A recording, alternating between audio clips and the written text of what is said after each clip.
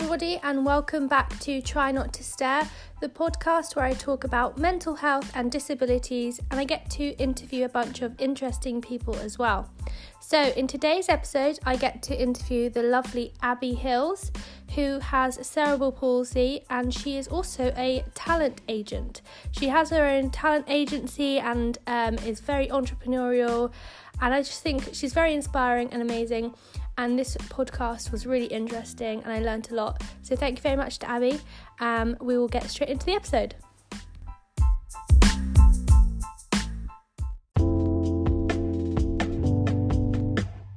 Okay, so thank you so much for joining me on the podcast today, Abbie.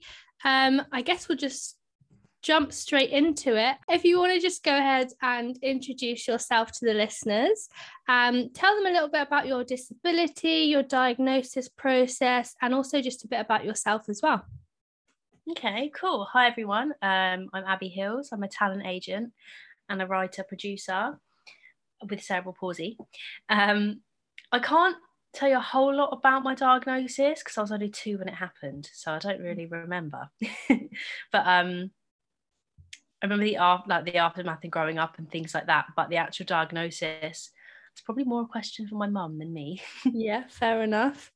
So what is it like to live with cerebral palsy? Explain a bit more about it, because I don't really know too much about it, if I'm honest.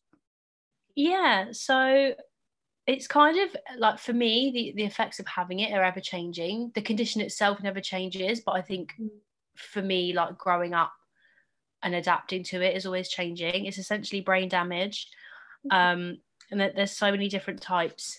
So I have ataxia, which means my muscles are kind of a little bit on the floppy side. I've not got very good spatial awareness. My balance is a bit rubbish. My coordination is even worse. And it's all kind of physical for me, really, but it totally depends on whereabouts in your brain, like where the damage is, as to how it affects you. I'm very fortunate. I do only have it mildly, but the whole left side of my body is affected, like from my left eye, my left ear, like all the way down to my left toe, essentially. Okay. So with it being mild, I'm not faced with, a whole lot of difficulty in terms of my mobility. Like I get tired quite easily. I find it quite hard to walk places sometimes, especially if I'm more tired than other days. Muscle aches and pains and things like that, and I can't walk a great deal, but like I am mobile. I can walk and things. But yeah, I think I've kind of, like, as I've been growing up, I've kind of adjusted to knowing that I have it, if that makes sense. Like now I'm older, I know how to manage pain a lot more than I did when I was younger. It was probably more confusing, and obviously like, oh, it's just growing pains, you'll grow out of it. Well, I'm 26 and my legs still hurt, so I know that I get that all the time, and obviously my disability is completely different, but the whole you'll grow out of it thing, I had that a lot when I was younger, and obviously it's a different kind of disability, but my mum and my nan actually used to think that I would grow out of my autism, and they didn't want to diagnose me until, well, I decided that I was going to get diagnosed at 20. But yeah, they didn't want me to get diagnosed because they didn't want me to have any kind of disadvantages in life. So obviously they were looking out for my best interests and things like that. I wonder, like, I don't suppose you know how you got diagnosed. Like, did your mum notice anything in you, or? I was born super early. I think it was like 6.5 weeks early, maybe 7 weeks early. And I was tiny. Yeah. Like I was so small. And I think, I don't really know at what stage they kind of suspected it was a thing, because obviously, like, being born so early, there was a lack of oxygen to the brain, which is basically what causes CP, right? So that, I think it probably stemmed from that. But I didn't start walking until I was like 2.5. Apparently, I used to shuffle around with my bum, and obviously that's not normal. You know what I mean? So I think there was kind of signs for it, but I'm not entirely sure what the process was like for her. And I know that I did have, like, in the early years, probably up until I was 2, or maybe up until I was 4, I would have like a specialist come to the house and things. And then once I was walking and stuff, and I think possibly going into like tiny people school, I had physio, because I remember having to wear like funky shoes to help me walk and stand on one leg, count apples and pears and random stuff like that. Do you know what I mean? So I think that was kind of the process, but again, I was tiny. So yeah, that's so interesting, because I was also really premature, and I weighed like 2 and a bit pounds. Less than me. I was 3 pounds something. I thought I was small. Oh my god. I was like a little blob. Yeah, me too. I love hearing like from other preemie babies and like what they were like as children and things like that, because apparently when I was really tiny when I was born, and I was on like a ventilator or something like that, but apparently by the time I got home from hospital I was like 8 pounds or something, a little chunk. Oh no, you caught up well. Yeah, I know. And as a toddler I was super chubby, so oh. But yeah, so you mentioned how in school you had to like have like special shoes and things. Did you experience any bullying from other students? I mean, I was kind of, how old was I? I think fortunately I was able to start wearing, I guess, normal regular school shoes by the age of about 7 or 8. So again, I was really young. I do kind of remember though, like, you know, when everyone's running around playing kiss chase and all that stuff, I was never very good. I couldn't really run, wasn't really part of the games and stuff. But I do remember having like a real solid group of friends. So I don't so much remember it at that stage of my life. I think kids that age are quite innocent, aren't they? But it's when you go into like primary and, you know, secondary, that's when people start to get a little bit meaner, I think. Yeah, absolutely. Yeah, for me it was all secondary school was absolute hell for me. Yeah, I was always the popular kid in like primary school. I was very good at gymnastics and things like that, and then as soon as it came to like secondary school, it was just absolute hell. Like from year 7 to all the way to like year 11 or something, I was bullied constantly, and I could never understand why. And I think as an adult looking back on it, I kind of just put my finger on that. It was because I was just a bit different. I was always I was always very out there with like the way that I looked. I had blue hair, and at one point I had a mohawk. So but yeah, kids can be really cruel, and especially if there's something a tiny bit different about you, they just seem to pick up on it, which is really weird. It's like some sort of difference radar. Yeah, kids can be really mean when they don't understand something. Like a weird experience for me in school, because like I always knew I had cerebral palsy and stuff, but I never really like fully understood or registered what it was. Didn't really talk about it, didn't really, especially like when I got older and I stopped having physio and things, it was kind of just there. I was like, oh, okay, this is fine. But from the age, or throughout the whole secondary school actually, because we had the same tutor groups, there was a boy who sat in front of me and he had cerebral palsy too. Now he didn't know I had it, but I know that he had it because he used to wear splints and have to go for several operations and things, which for me was confusing because we had the same condition and I didn't like understand or know anything about it. And sadly, the bullying he faced was unspeakable. And I remember thinking that, like, you know, me and him, we have the same condition. Just because I'm, you know, more mobile, or I'm slightly different, like how can they be so horrible to him? I mean, they weren't nice to me either, don't get me wrong, but I guess because my disability wasn't as physical, like you couldn't see it. It was so weird sitting behind this boy and thinking, you know, like we to an extent I suppose we would understand each other.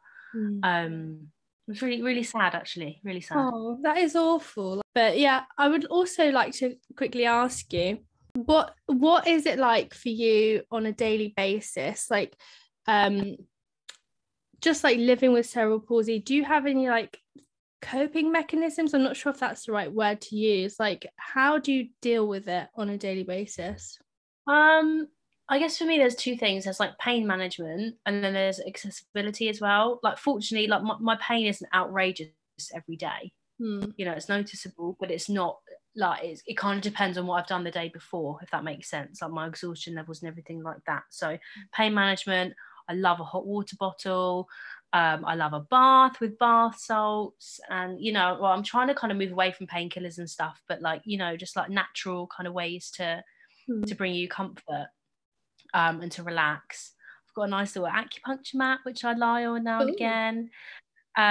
So all kind of things like that. Like I'm kind of into things like that anyway, but they're really, really helpful. But in terms of accessibility, this is one that still gets me, because I'll give you an example actually. Thinking about going out for the day, and let's say we're going to the cinema, and everyone knows that cinemas have like the least accessible seating and stairs. They're just awful. So like they're all really tiered, aren't they, like this? And I'm always thinking like, where's my seat going to be? Am I going to have to balance? Will I be able to hold the handrail? Because I need a handrail going up and down stairs, otherwise it's just disastrous, right? So it's things like that, and you kind of think like, wait, I still have to think about whether or not I can hold a handrail in a place that I may or may not have been to before even going out. Like, it sounds like a little thing, but when you have to kind of have that in the back of your mind every day, it's quite strange. Or like how close by is the parking? Will there be stairs or will there be a lift? What shoes shall I wear to be comfy for the day? I mean, this is more of a vanity thing because I love fashion, but when you have to center your outfit around a pair of shoes, it becomes quite difficult, especially when it's really hard to also get shoes, and you find these little kind of obstacles you wouldn't necessarily think are there, and they are. So yeah, you kind of have to think about that. But for me, I think more so than the pain, because I do know how to manage that now and I manage it quite well, it's the accessibility thing. I'm still not quite sure how to manage it and deal with it, because my disability and my differences aren't physical and visible. Yeah. So to somebody else who, you know, doesn't know a thing about cerebral palsy, or in fact a kind of mild disability or anything, they might not think I need to use a disabled toilet and I can walk up 3 flights of stairs with no handrail. Do you know, all these little things? Absolutely. I agree. I would have to agree. Yeah, so I've got a blue badge because they have opened it up to invisible disabilities recently, or was it like 2 years ago now, which absolutely changed my life. The fact that I can park so close to my venue, and like I know that I will most of the time have a space for me close to where I'm going, and I can plan my whole journey around it. It's just been really helpful. Do you drive, or do you have a blue badge or anything? I don't drive. I do have a blue badge, and so I can kind of take it in my handbag, and whoever's driving me can you know, use it while we're together, which is really helpful if I'm getting like dropped to appointments or going anywhere really. I mean, living in a city, you realise, even as a non-driver, how far away and limited all the parking is, like especially in Southampton, like it's so one way, and unless you're going in a multi-story you know, shopping centre, your options are really limited. And I think like, because I've always lived in kind of flats and apartments and stuff, and without my blue badge, for me and my boyfriend who lived together, it'd be a disaster, because there would be nowhere to park for your home. It's nuts. Have you had any kind of controversial encounters when people see you kind of getting out of the car? Because I have had quite a few all of them. all the time, Charlotte. You have no idea. Like, well, I mean, I suppose you do have an idea, but it's awful, isn't it? And it's always, I'm sorry, it's always old people. I know. All the time. Yes. It's like, I don't have to answer to you, lady. You have a badge as well. Like, it's fine. We're both here. You know, you got a space, I got a space. But I think, you know, obviously, like looking at us, you know, we seem able-bodied and stuff, and I guess to an extent we are. Yeah. But there's much more, you know, underneath the surface than what Mr. and Mrs. can see when they're coming out of a food shop. I know, they just seem so entitled, like they've lived there 80 odd years and they should have a blue badge. Like I'm entitled as well. That's why the government has given me one. So I think as well, like especially with cerebral palsy, but people kind of associate it with children, or you know, people who do have something that is really, really visible. So to see like a young woman in her 20s who's maybe like wearing a cool outfit or something, because you know, like I said, I like my fashion. So when I'm coming out and they're like staring at me, I'm like, can a girl not wear a cool hat and have a blue badge? Yeah, is my jacket the problem? Like, what's going on? Do you know what I mean? Like, it's really frustrating, but it's, you know, I think we build up a bit of a wall to it, don't we? Because I know that whenever I'm out with somebody, especially with my boyfriend, he's like so offended. Yeah. And don't get me wrong, I'm offended, but I'm like, oh, this is just, you know, this is a classic day out in town, isn't it? Do you know what I mean? Yeah, absolutely. No, I completely get that, because I've had so many times where people like, can I see the reverse of your blue badge that has like your photo on it? So like they want to check that I've not stolen it, basically, because I get out the car and like, obviously people just can't get their head around the fact that a young, attractive young woman like that can walk however many steps without being aided can have a blue badge. Like, it's just so wrong, and like, oh, it just gets my goat, to be honest. Oh no, me too. I would love to know what your thoughts are on how cerebral palsy can be accommodated more for in society, because we've spoken a little bit, touched on like discrimination and things like that, and like disabled badges and all that. What's your thoughts on what more could be done? I think before any like physical measures can be put in place, there just needs to be more education about it. The amount of people who, and like, you know, I'm not saying everyone has to know everything, right? We have to be taught and we have to learn, but people don't know what it is.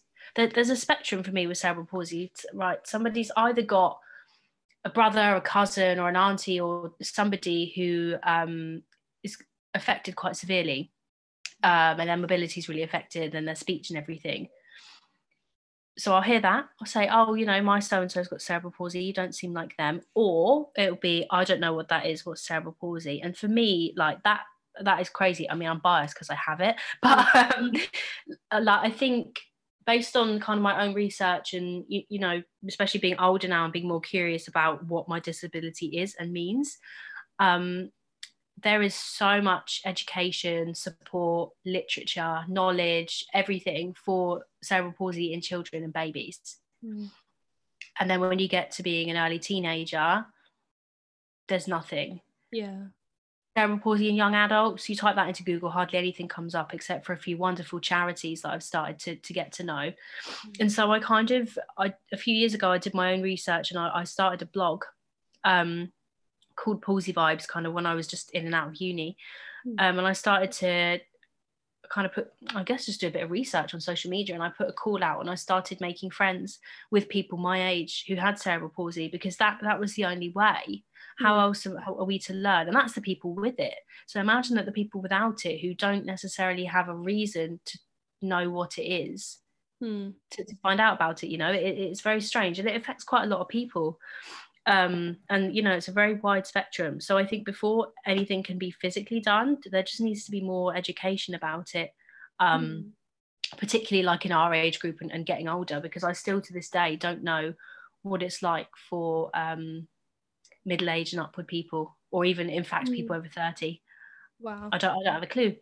So that would be my first order of business, I think. More awareness for sure.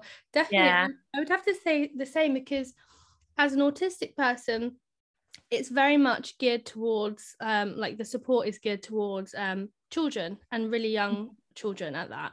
And once you get past a certain age, there's no support, there's no knowledge really of autism in adults and how we kind of just live our day-to-day lives. I think people just think that I think people, when they think autism, they think like non-verbal.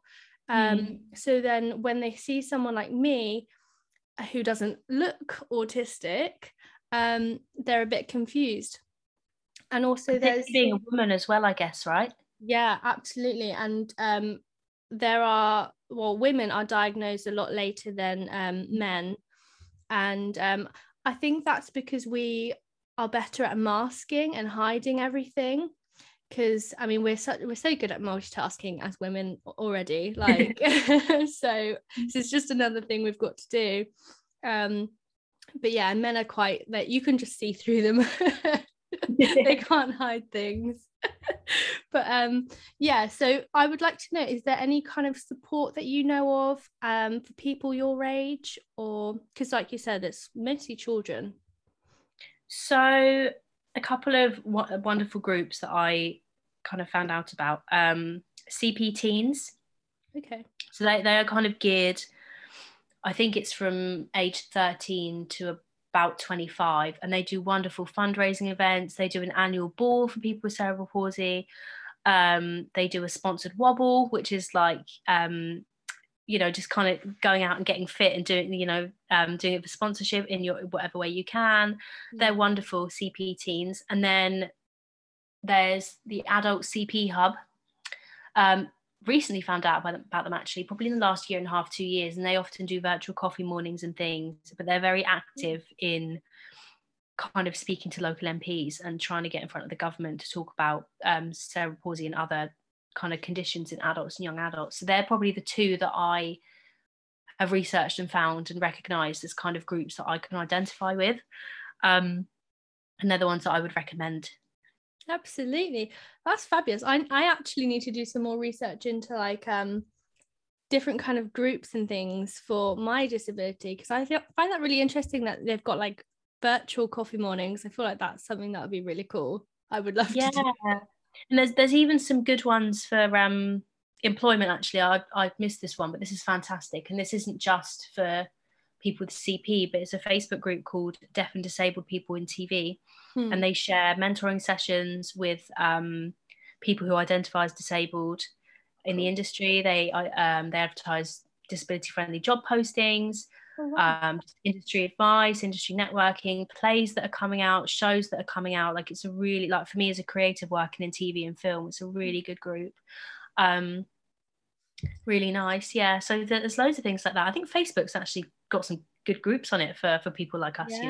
Definitely. I think I need to join a few more groups and like kind of just put myself out there a bit more, I guess, because I feel like I don't really do that enough. I kind of just stick with my comfort zone and I just leave it at that. What about you? Do you tend to push your comfort zone a little bit, or are you very much like a homebody? No, I do, because I'm really stubborn and sometimes it backfires. I am really, really stubborn. But I don't think that's a bad thing. Like, yeah, so I am quite stubborn in terms of my capabilities. I push myself a lot. A random example, I mean, I'm still really bad at it, but I was determined basically from a young age that I wanted to be able to paint my own nails. Now, my left hand and my left side is extremely shaky. So when I say I can paint my nails, I don't mean I can do like an amazing manicure or like beautiful painting with art and stuff. Like, the paint goes on the nail and the hand and the finger. But like, I was stubborn and I wanted to learn it, and that was a little achievement for me, which is kind of silly and kind of random. But for me, that was a little personal achievement. I love that. I never used to like walking. And now I've got older, I love a nature walk, but nature walks don't really love me because the ground's really uneven.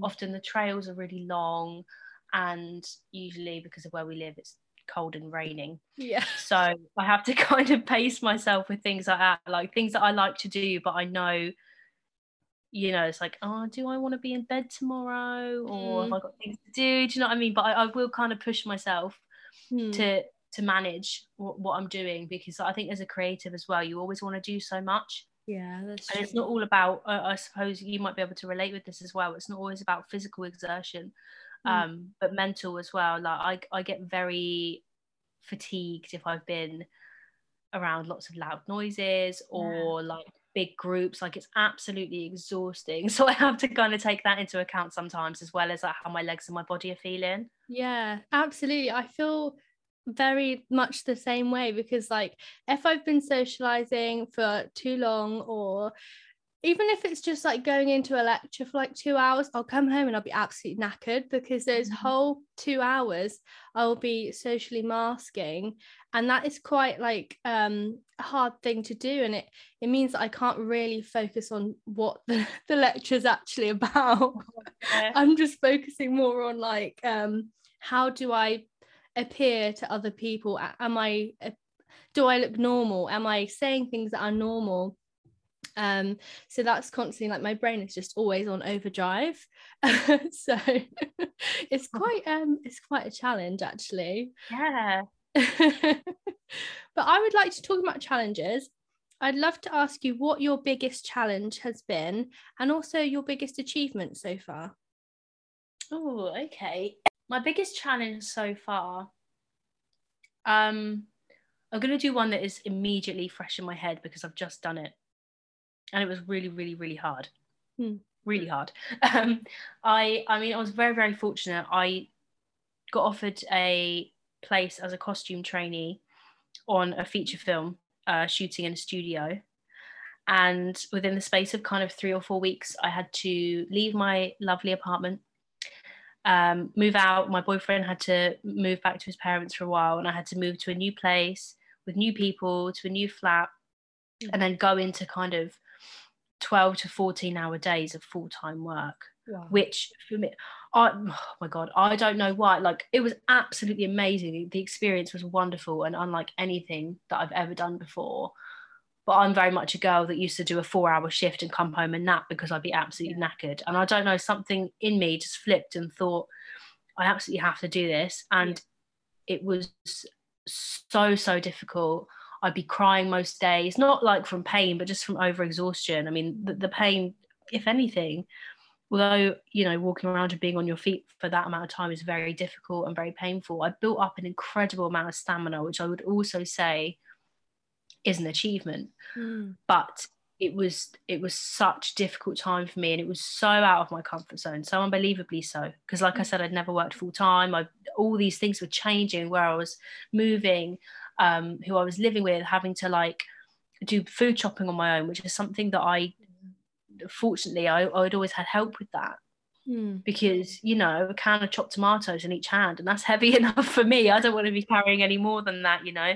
It's exhausting. So all these little things, getting to a new place on a new bus you've never been to before, it was just like so much at once. I went and did that in May. I've just come back now and just finished. Wow.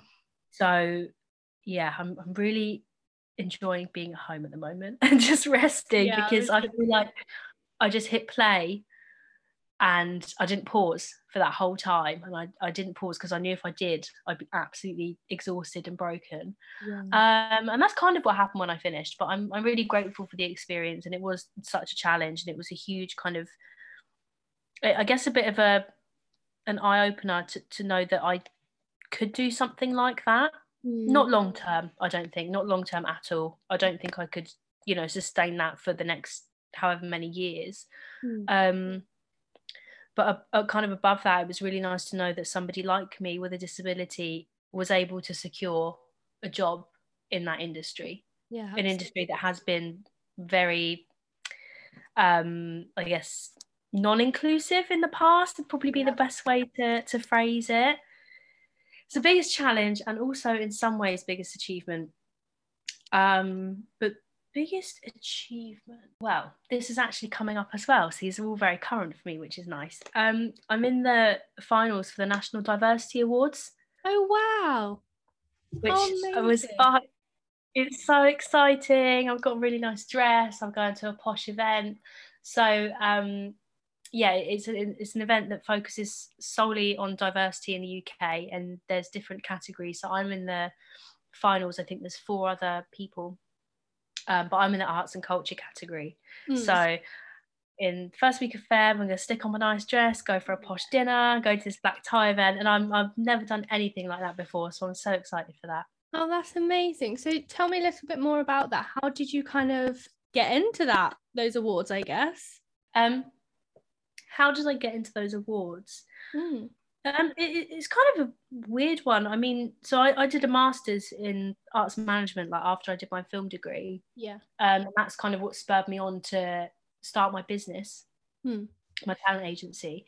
But within that, you learn a lot about like PR and marketing, and how to not only boost your brand but your business as well. So I kind of started to research different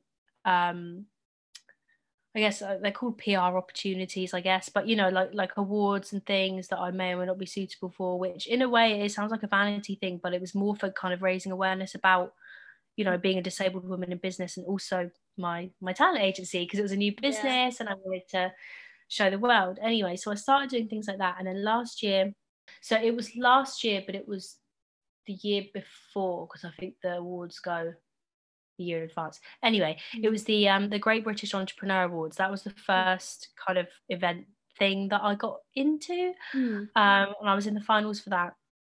And that was fantastic. I didn't win, but I was in I think it was called Young Entrepreneurial Spirit, something like that, for the Southeast, like the area that I live in.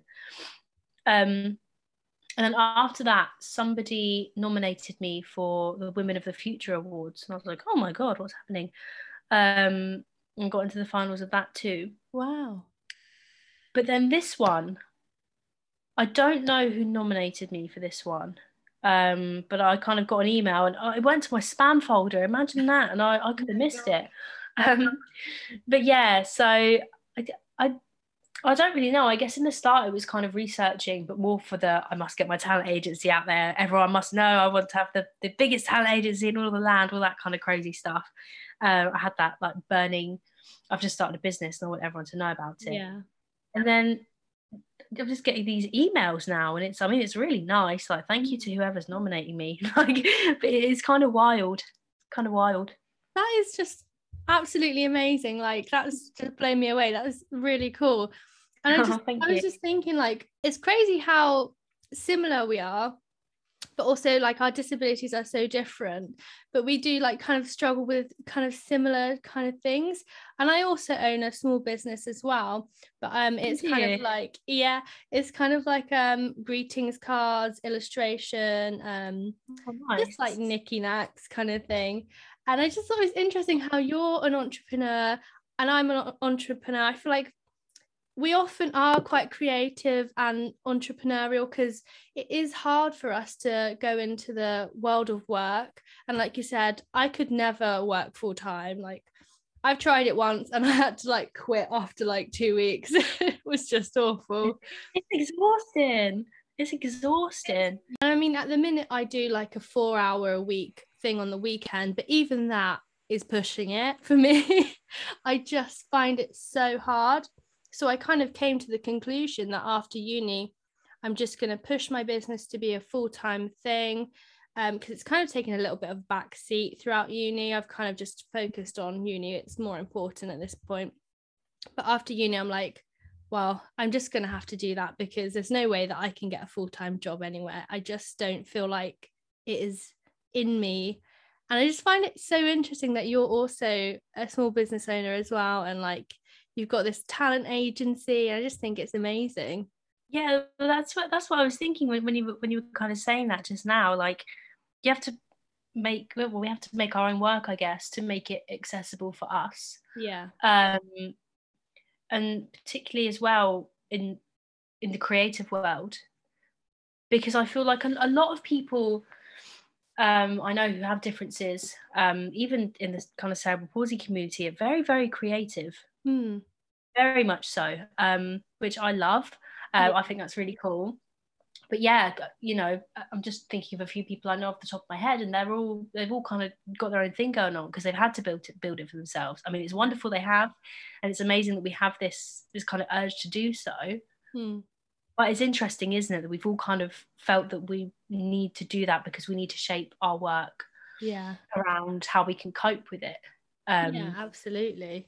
But it's nice to be your own boss, isn't it? Well, yeah, that's the thing. There are perks to that. And I was just like, when I was doing my small business, I was just thinking there's just no job out there that will be accommodating for me and my disability. I suppose workplaces can't really put into place certain things because disabilities are so varied and everybody needs a different kind of support.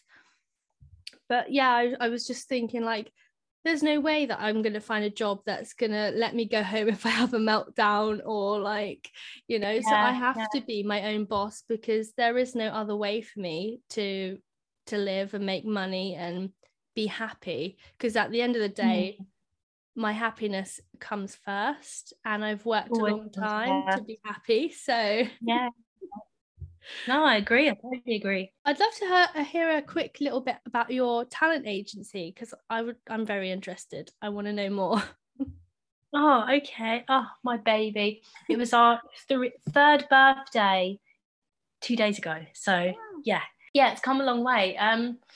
It's similar sort of kind of pathway to you, really. Well, like I did my degree in film, and I love film and I love writing and I love producing, but I've realised that it's probably the least disability friendly industry to go in ever.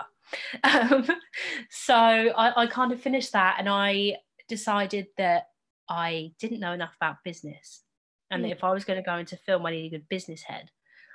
So I went and did my master's in arts management, because while I wanted a good business head, I didn't want to be bored to death in a business class. So luckily I found this arts management master's, and I mean, you know, master's is only for a year, so you learn a lot in a very short space of time. And we got told for our final piece that we had to, you know how broad they are at uni with briefs, right? They were like, you have to make a thing. That can be an exhibition, that can be a magazine, that can be an event, that can be a concert, that can be a festival, whatever you want. So I was like, oh, I'm going to start a talent agency. That sounds amazing. And it was kind of like, oh, Abbie, that's quite a lot to do. Like, you know, you don't have to start a whole business and a whole, you know, entity. You can just put on a one-off event. And I was like, no, I think I'm going to start a talent agency, because I've always been in the kind of acting and film world, known a lot of actors as well, models and things like that. And it was, to me, it was really frustrating that living in Hampshire, where there really is nothing like that, that I knew all these talented people, they didn't have a kind of gateway to what they wanted to do or where they wanted to go. So like 3 weeks after that initial conversation with my lecturer, I went and registered on Companies House, and it was a bit like, what are you doing? Don't do that. I haven't even taught you the unit that you need to know yet about doing all that. And I was kind of like, oh, it's fine. And then I started gathering up some actors that I knew. And yeah, that's kind of how it started, really. And I would, you know, do some research into what was being made in our local area. And I mean, it was really small indie stuff to start with, like short films that were being made, feature films that were being made, the odd photo shoot that was happening. But I just kind of started networking. I started networking with people, I guess, who already knew me. But I was like, oh, look, I've got these amazing clients. They're simply wonderful. They must be in your film, all that kind of stuff that comes with being an agent, I suppose. And then a few months after I set up, I did a live event, which was terrifying. So I hired a venue, I got a photographer, I got a DJ, all this kind of stuff. We had actors come in and speak to me. And from there, I bagged myself a nice few more clients. And then I was just kind of building the brand, really. And yeah, then COVID happened. Oh no. So yeah, pretty much. I mean, yeah, we had like a year and a half, and then COVID happened. Yeah. I was like, oh, well, this has been a fun 18 months of running a business. I guess I'll say goodbye now, because COVID's destroying everything. But luckily we still managed to get my clients booked on some stuff, because film and TV production up until some point was seen as essential work. Not the whole way through, but there was stuff still being made, because otherwise what you're going to watch on TV when you're sat at home in lockdown, you know? Yeah, absolutely. I just think that's so amazing that you've managed to do that. Well, I think that's all we've got time for on today's episode. Thank you so much for being here. And I've really enjoyed getting to know you and your disability, and also about your talent agency as well. I'll definitely have to give you a follow. Yeah, for sure. Thank you so much. It's been really fun. And it's been nice to talk to somebody who kind of knows what's going on, you know, kind of relate to it. So that's been really cool. Thank you.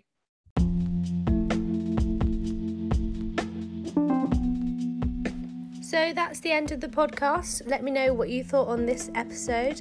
I found it really interesting learning all about cerebral palsy, and also Abbie's talent agency as well. I thought that was really incredible. So if you want to go and give the talent agency a follow on Instagram, it's at the Daisy Hills Co. Show your support. So stay tuned for the next episode. We have some really exciting podcasts coming up. you.